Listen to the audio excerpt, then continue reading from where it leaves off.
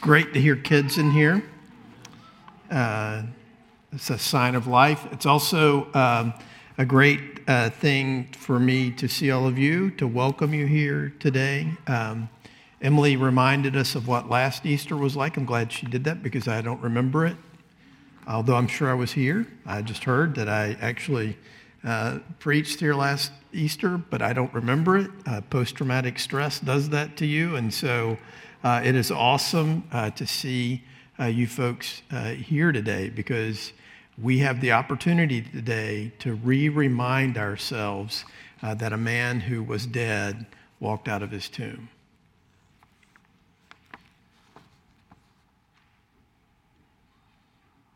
Praise the Lord.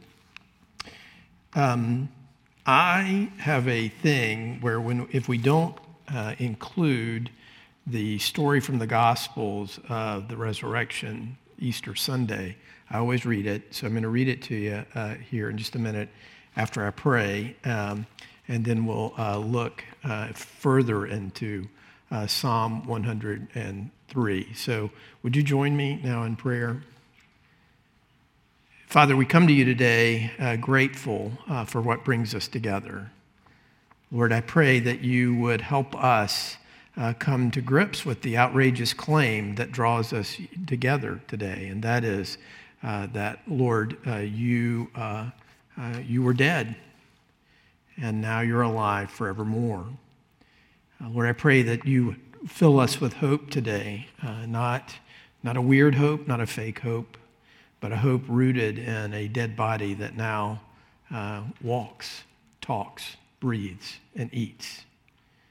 Would you help us to take our hope from that today? We pray in the name of the Father, Son, and Holy Spirit. Amen. I've chosen to read to you this morning from Mark chapter 16, verses 1 through 8. And the reason for that is Mark ends his gospel, the best manuscripts that we have of the Gospel of Mark, not to get too deep into the weeds, ends here at verse 8. And the reason why I like that is because we do not understand how disturbing and shocking the resurrection was. You know, we're like, yeah, Jesus rose from the dead. I love an old commentary I had on this once that I read that said that Jesus' resurrection from the dead is not the typical resurrection from the dead.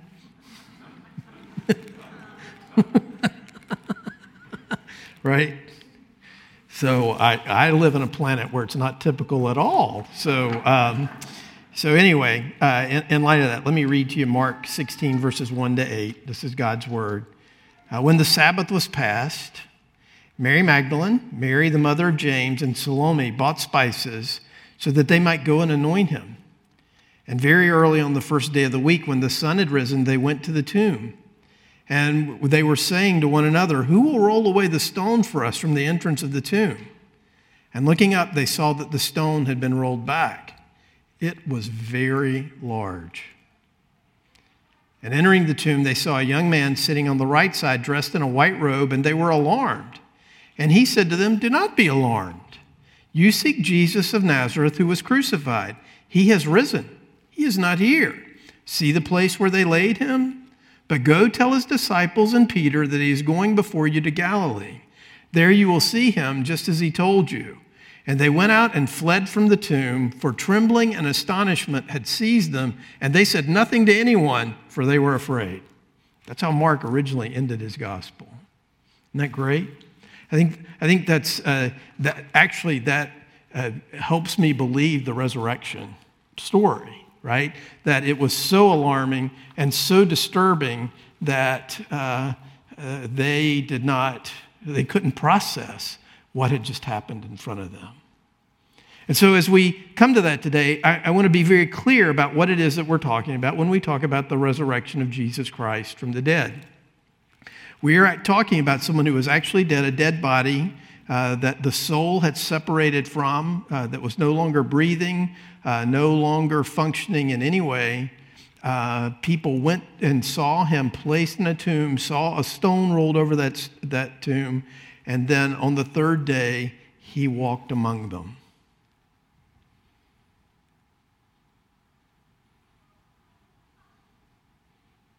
Now, maybe when you think about this, we think of the resurrection in some pretty interesting ways. We think, well, maybe it wasn't that uncommon, right? Because Jesus, after all, just a few days before his own resurrection, raised his friend Lazarus from the dead. But raising Lazarus from the dead is really not a resurrection. And let me explain why. Jesus is the only person who's actually been resurrected from the dead who will live forever. Lazarus died. He's dead. Jesus will never die. And because we are in him, our resurrection and the hope that we look forward to and the reality that we set our hearts and minds on is this, that we too in him will rise from our graves, rise from wherever our remains are, and that we will walk and eat and talk and breathe just as he did forever. Forever. Death will lose its hold on this planet. Because let's be honest, death reigns, does it not? The cemeteries are filling up. Many of us struggle to see and to have hope. Many of us struggle to get past our anxiety of the fear of sickness, the fear of financial ruin, the fear of political devastation, the fear of racism and oppression. We fear all of those things. Many of us who are gathered here today have come to church, and it is a great thing to be here. But just as we've mentioned, it's been a year, hasn't it? A little more than a year of difficulty, of challenge. And so the thing that is profound about that for us today is to ask the question and to talk about, how do I take this great thing that Jesus did, that he lived life on this planet, that he walked about, that he talked, that he spoke to people, that he ate and he slept and he did all of that, and that he died, and that he really rose again? How do I take that, how do I understand that, and apply that to the life that I live every day? How do I take that truth and how do I have it affect the way I live, the way I talk, the way I spend, the way I love? How do we do that? Well, the way we do that is we're going to look at what Psalm 103 tells us about this. I love Psalm 103 because Psalm 103 addresses for us and speaks to us in a way that is different from many of the other Psalms. Many of the other Psalms begin with a proclamation by David, the Psalm writer, or other Psalm writers, to tell the creation or to tell the church to bless, to worship, to turn, to repent. But Psalm 103 tells us to speak to the person we talk to the most. Now, I'm a religious professional. I make my living off the gospel. If I were to ask you, probably, if we were sitting over a cup of coffee, who do you talk to the most? You might feel the pressure to say, Jesus. I don't want him to think I'm not religious, right? But you talk to yourself the most. I'm not a psychologist. I don't know a lot about psychology, but I do know about myself, and I know I talk to myself all the time. On Tuesday mornings, I'm usually by myself at home. Marty gets up and goes to work, and I drink my coffee. And occasionally, our kids would be in and out on Tuesday mornings, would be there. And one day, I heard my daughter yell down from upstairs, "Who are you talking to?"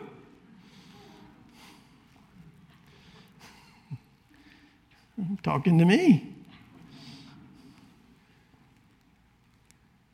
We've been slowly over the years redoing things at our house. A couple of years ago, we put a beautiful white fence around our backyard. It's the best fence in the neighborhood. I love that fence. It just looks so good. And I will often come home and stand at one of the windows and just look at my fence. I love that fence. The back part of my lot is a power easement for Virginia Power. I'm a stockholder in Virginia Power.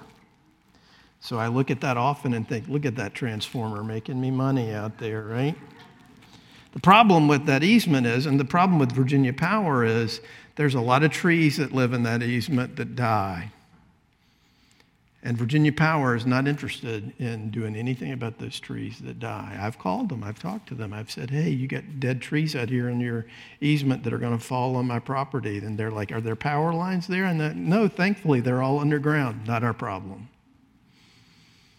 So I'm looking out my window on Wednesday afternoon admiring my fence. And I think, wow, there's some big limbs laying in my backyard.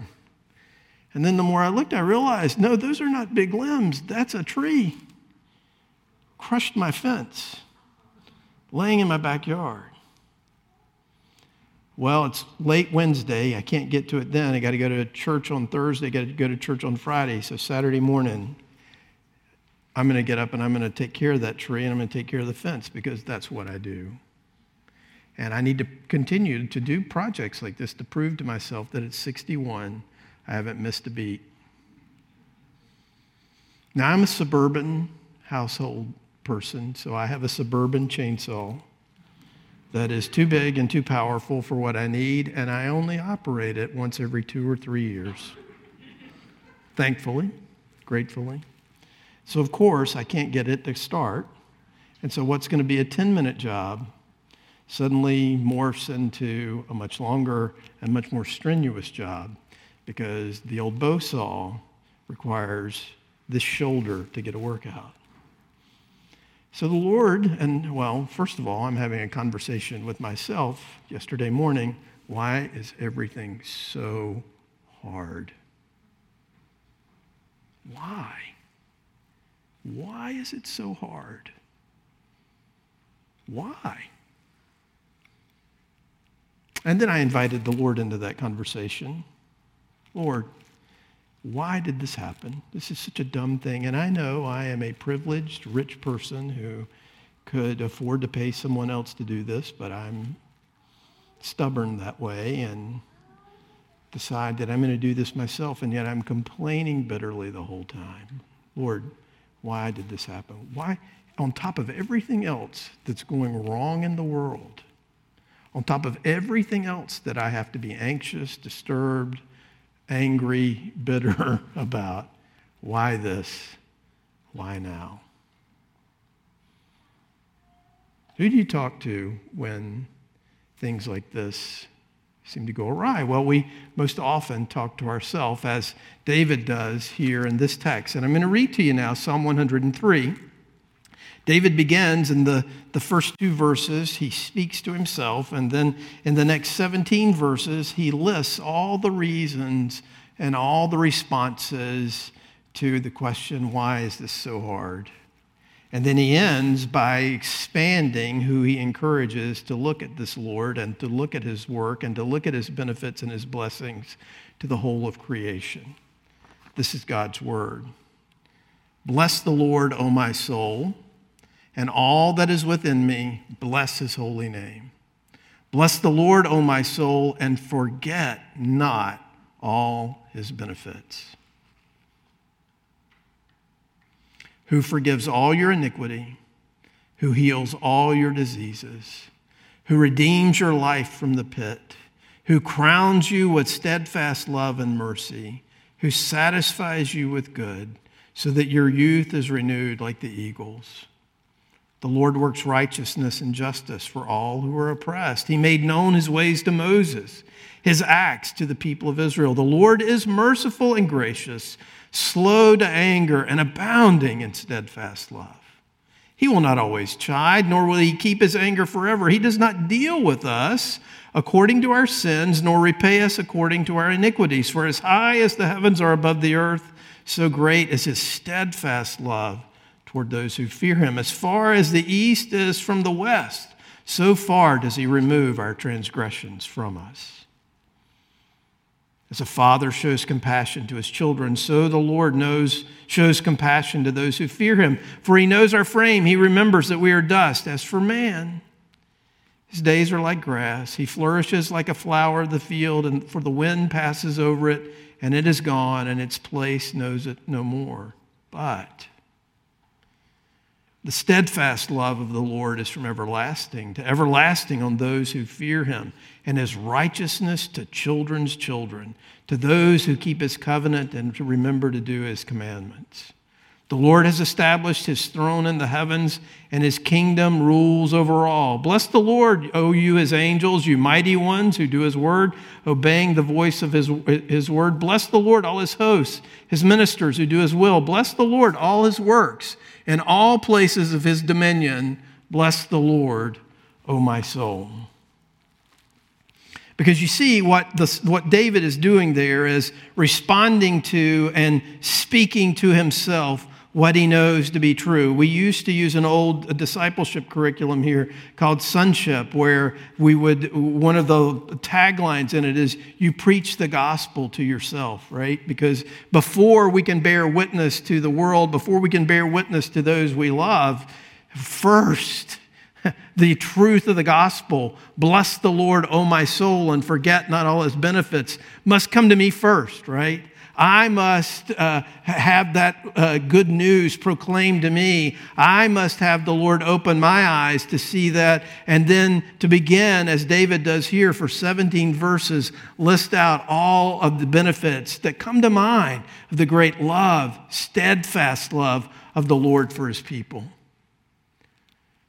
And so as we gather here today in a world that is broken and broken pretty severely and likely to be broken even more,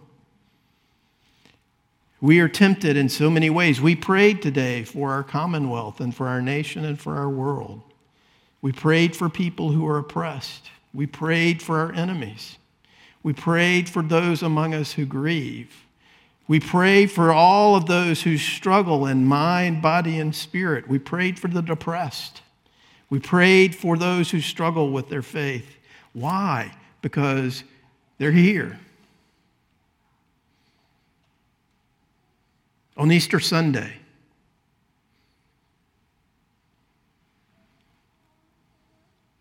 I came across this quotation as I thought about this, you see, because as we think about all of the list of all the things that the psalm writer can think, in many ways what David is doing here is he is answering the question that he asked himself in Psalm 42. Why are you cast down, O my soul, and why are you in turmoil within me? Which is a great question for us to ask, and which is a great place for us to begin to talk to ourselves and to process what's happening here, right? As I put up there earlier, that quotation from Esau Macaulay, Christians at their best are the fools who dare believe in God's power to call dead things to life. You see, that's what David gets at in this psalm. I'm not going to take the time today to go through 17 reasons for you not of the benefits of the Lord, because that ham is waiting, isn't it? But the reality is, as we look at this, we see just David piling up one after another these great things that the Lord has done. And I think one of the things that we could never forget about this is that he forgives all our iniquity, heals all our diseases, redeems your life from the pit, who crowns you with steadfast love and mercy. We hear that word that he redeems us from the pit. And what we think the pit is this place of sadness, this place I think of it typically as a place of depression and darkness. But it is that, but it's worse than that. Anytime you read the word pit in the Old Testament, what you should read is the pit is the place where sin and death reign. The pit is the place where it seems as if God is absent, because the pit is a place where you die. Because when you fall into it, you can't get out of it. You can't see out of it. You can't hear out of it. You're stuck. And so when we read here in this text that God actually comes to us and redeems our life from the pit, he comes to us and walks into that darkness and shines the light, illuminates the pit, and pulls us out of it, because we can't climb out of it ourselves. There's something powerful about that, because Jesus Christ himself went to that place where sin and death reigned. He went to that place. He went to the pit of the grave. And for a period of time, his body was under the power of the pit. And so wherever you find yourself in darkness today, wherever you find yourself broken, wherever you find yourself hopeless, afraid, anxious, overwhelmingly sad,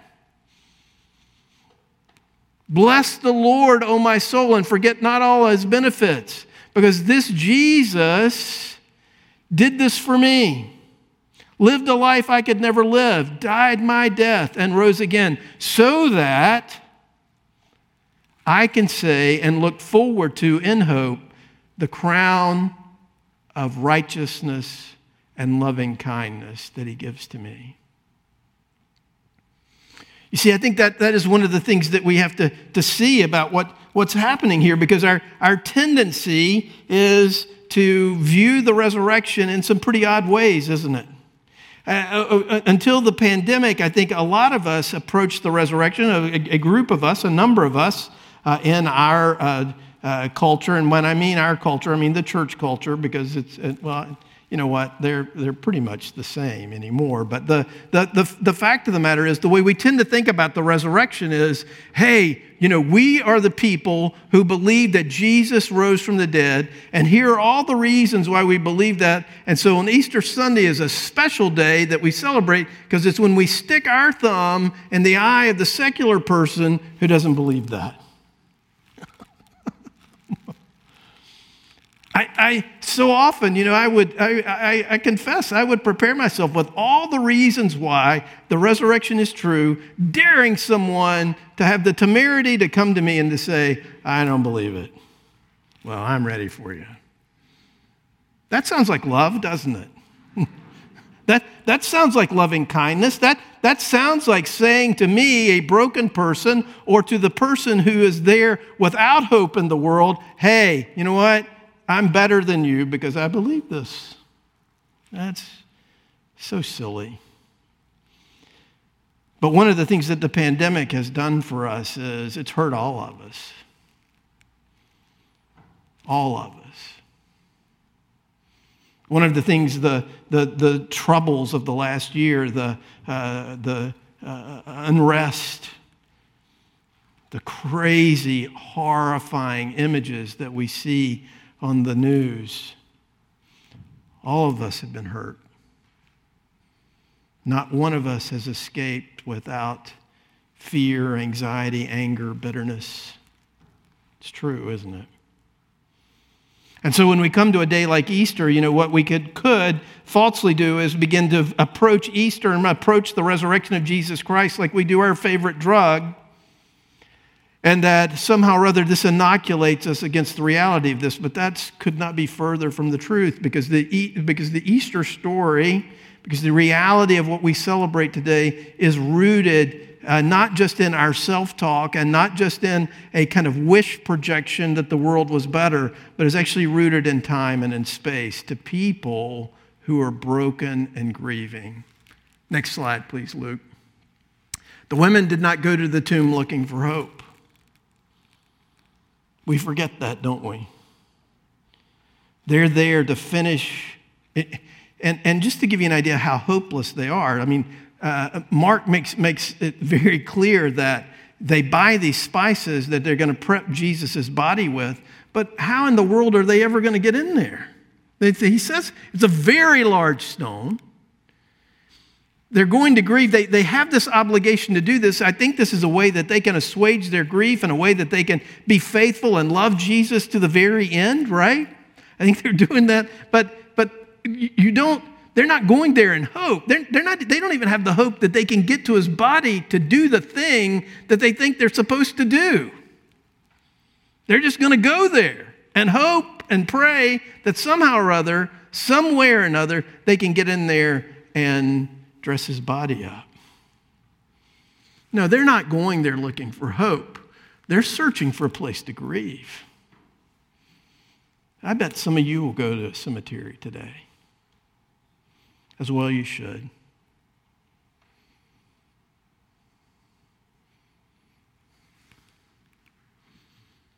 They wanted to be left alone in despair. And the terrifying prospect of Easter is that God called these women to return to the same world that crucified Jesus with a very dangerous gift, hope and the power of God, the unending reservoir of forgiveness and an abundance of love. It would make them seem like fools. That's why I love it when they're like, oh, we're afraid. We're not going to go talk to anybody about this. What am I supposed to do now, right? Who could believe such a thing? Who could? Listen. That great philosopher, Jim Morrison, said it best, right? Nobody gets out of here alive.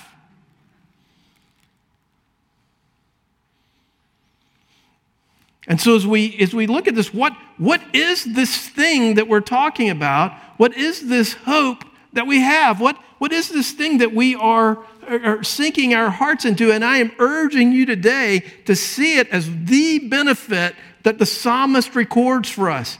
That because of all of these 17 things, these 17 verses of benefits that he writes to us today, they are nothing and they don't even exist if Jesus is still dead. But because Jesus is alive, all of these benefits are real and in time and in space. Listen, one of the things that you'll see a lot at Easter is this, a lot of symbols, right? I mean, a lot of good symbols and a lot of terrible symbols. We have this, Marty got this card she got a card, not from any of you. But she got this card, and it's got a chocolate, really cheap chocolate too. But it's got a cheap chocolate cross on it that my grandson's going to enjoy this afternoon because his palate is not so discriminating that he can't tell good chocolate from bad chocolate. But it's got that in it, and it's covered in butterflies because we like the butterfly as a symbol of Easter. Terrible symbol.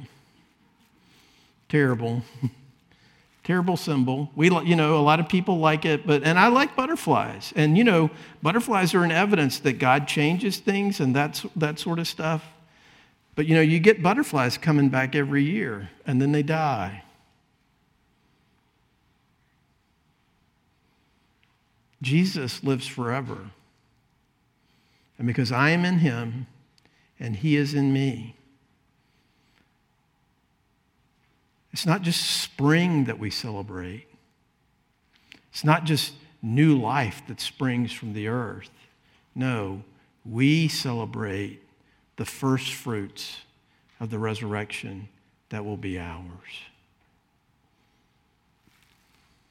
Next slide. So why is it important to remember the resurrection of Jesus? Well, it gives us a true place to go with our grief. And as I said, so far Jesus is the first fruits of the resurrection, because the truth is the resurrection means so much to us because so far his tomb is the only one that's been emptied. Right? But he is the first fruits. Perhaps in the next few days you'll plant something. A tomato plant, a fig bush, something. And you'll wait in eager anticipation for that fruit to come. And as the days go on, and as you anticipate that, when you see that first fruit and you pick it and you taste it, it's the sweetest. And it's the sweetest because you've waited so long and you've desired it for so long, but it's also the sweetest because it points to many more. So what we are proclaiming and what we recognize in the place that we take our grief today is to his empty tomb, looking forward to the day where all of our tombs will be empty. Maybe, one of the things that we tend to struggle with is what seems like to be so much the finality of death. And there's much about death to overwhelm us. The truth is, if the Lord tarries, Many of us will die. All of us will die, and all of us who know us and love us will die. And there will be a time where no one will know or remember that you were here except for a little thing on Ancestry.com somewhere. For dust you are, and to dust you'll return. But the first fruits of the resurrection proclaims to us that he does not forget that dust, that he loves that dust. He knows that dust by name, and he will raise that dust imperishable on the last day. That's where we take our grief. Secondly, it roots our hopes in something tangible. The fact of the matter is we are always looking for something to place our hope in. We look to medical science. We look to the rising stock market. We look to a political party or a political candidate. We look to so many things to place our hope in.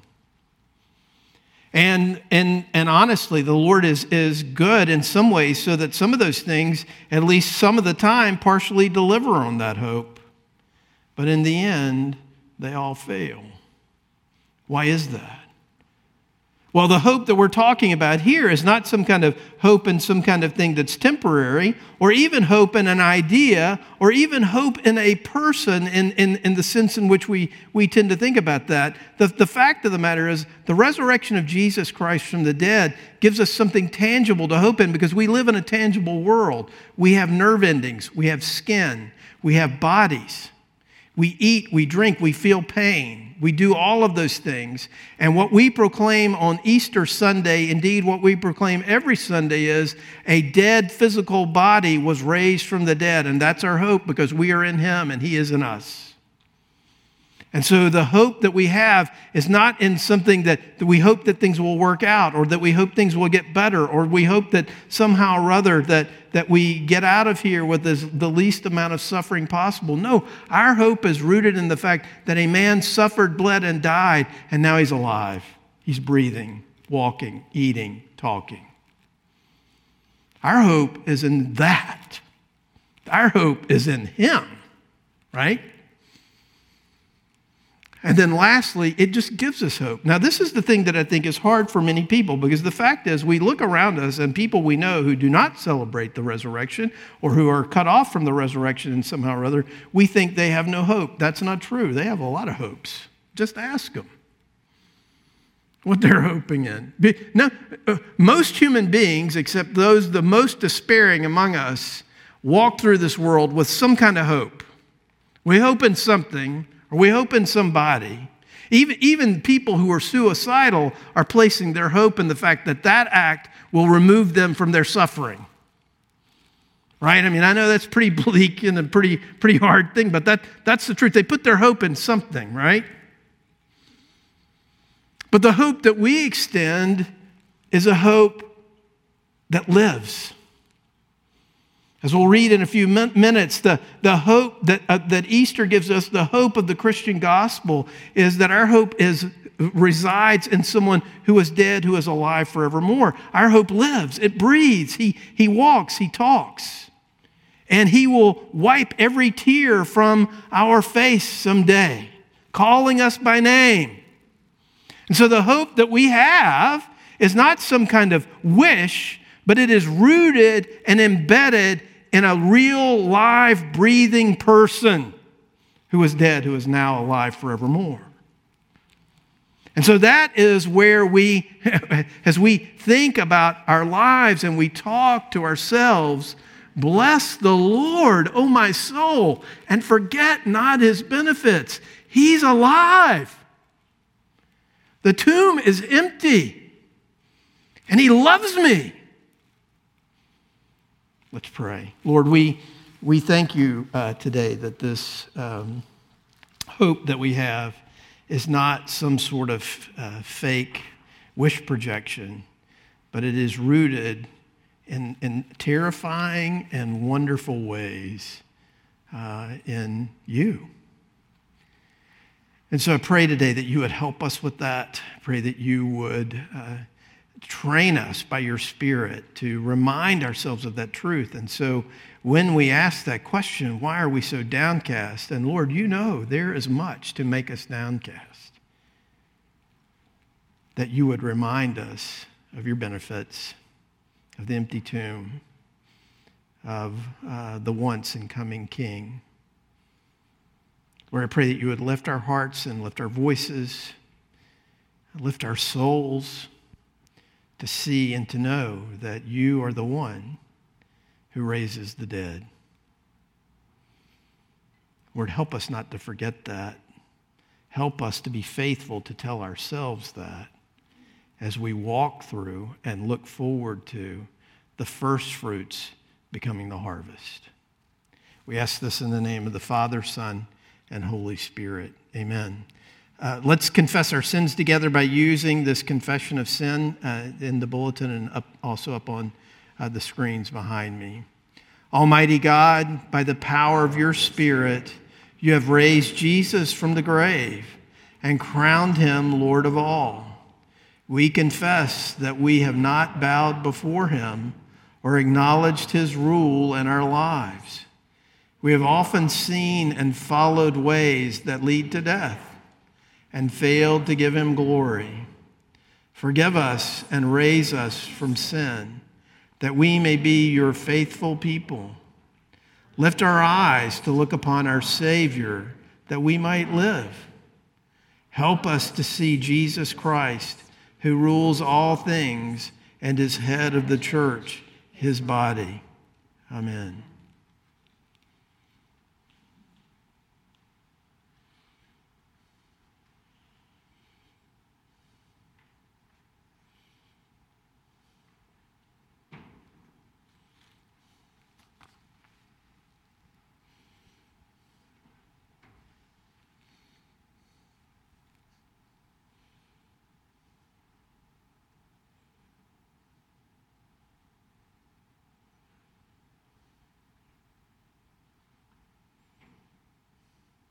Believers, hear these words of encouragement. Praise be to the God and Father of our Lord Jesus Christ. In his great mercy, he has given us new birth into a living hope through the resurrection of Jesus Christ from the dead. Therefore, if anyone is in Christ, he is a new creation. The old is gone, the new has come.